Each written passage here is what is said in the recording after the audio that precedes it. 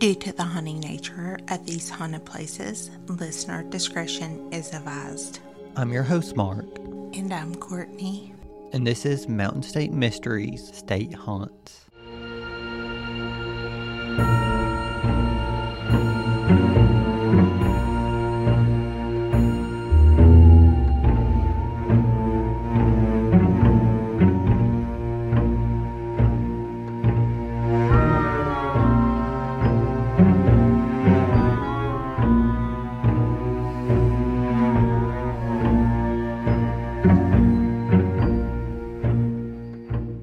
Today, we will be telling you ghost stories from the town of Beckley, West Virginia. Beckley is the seat of Raleigh County, was founded in 1838. It was named after John James Beckley, the Librarian of Congress and the first clerk in the U.S. House of Representatives, and the father of Alfred Beckley. In the early days of Beckley, it was known as Beckleyville and Raleigh Courthouse. Beckley has some notable haunts in the town and the vicinity, including one that made the news. The Soldiers Memorial Theater at 200 South Canal Street is now a concert venue, the latest of its incarnations since it was constructed in 1931 through 1932. It was originally the Soldiers and Sailors Memorial Theater, built in honor of World War I veterans. In its time, it served as the YMCA, a temporary courthouse, a county library, and a community center. The building was closed in the 1970s, but reopened in 1993. It was presently owned by the Raleigh County Commissions and operated by Theater West Virginia. Some of the haunting activity has been traced to an incident when the bleachers collapsed during the laying of the cornerstone ceremony on November 15, 1931. Fortunately, no one was killed, but some people were injured, including a tuba player named Bob, who suffered a severe neck injury and later was given living space in the basement of the theater where he died. People have reported seeing his ghost wearing gray clothing in the basement, hearing footsteps, whispers, and knocks. The ghost of a man dressed in clothing from the 1930s has been seen in the balcony and throughout the building. The sound of ghostly children can be heard throughout the building. Once, during a show, the sound of a saxophone was heard, but no saxophone was in the building. In 2011, an investigation was conducted by Eastern States Paranormal. The group captured numerous EVPs, including a female's voice that said, "Balcony." Could she have been trying to direct the attention to the ghostly gentleman who haunts that area? The investigators also captured sounds of phantom tap dancing, knocking, and other unexplained noises. When they asked Bob to walk across the stage, you could hear his footsteps.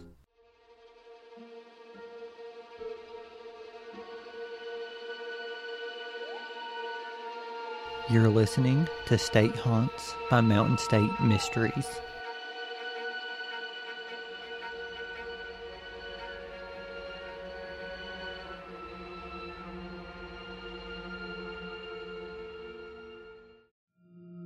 When you're headed downtown to Main Street, you see a stunning Art Deco courthouse that was constructed in 1936 to 1937. Around the original brick courthouse built in 1894. Locally quarried sandstone was used for the new building. Courthouses are notorious for being haunted as a result of the emotionally charged dramas that occur there.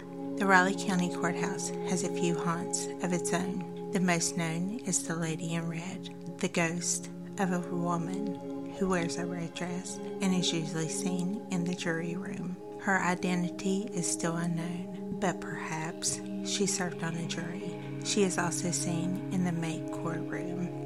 In September of 2000, a mysterious dark figure sat in the seat in the back row of the circuit courtroom for several days, and when the courtroom was dark, its features could not be distinguished. County Circuit Court Judge John Hutchinson told the Associated Press, "We have a ghost. The ghost has been occupying the courtroom for a number of days, and we don't know why."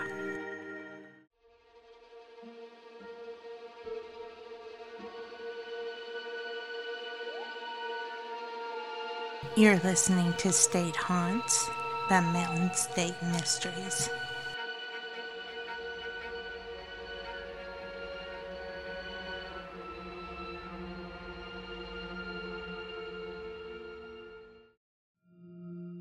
Does a young couple killed on their wedding night haunt the road at Cherry Creek Dip? Or is it the haunting of only a legend? According to many people in the area, the couple was driving a white Pontiac Trans Am through the Cherry Creek Dip area when their car was struck head-on and killed them both instantly. Some say the ghostly car appears on the road during the anniversary of the accident, showing up just after midnight and disappears as it goes down the road. It's said that the accident took place in the summertime, but the exact dates is unknown. Some motorists driving through the area around midnight have seen a woman dressed in a wedding gown standing on the side of the road. When they stop and ask her if she needs help, she vanishes.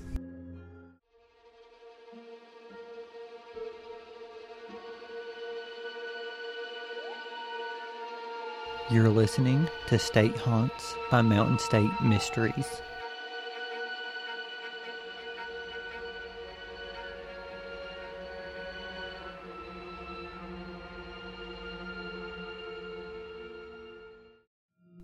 Cranberry is an unincorporated area about 3 miles north of Beckley. According to local legend, the area where there once was train tracks is haunted by a man named Frank Easter, a stranger who came to the area looking for work in the 1940s and met his tragic end. No one knew much about Easter, who kept to himself and lived like a hermit. He got a job working for the coal mines. One morning, a fire was seen burning on the tracks, and it was the burnt corpse of Frank Easter. No one knew how or why he wound up burnt to death on the tracks. Some speculated that he had walked to Beckley to drink at a tavern and had sat down to rest on the tracks on the way home. Or perhaps he was drunk and just couldn't make it home. He smoked a pipe, so he maybe pulled it out for a smoke, fell asleep, and caught his clothing on fire.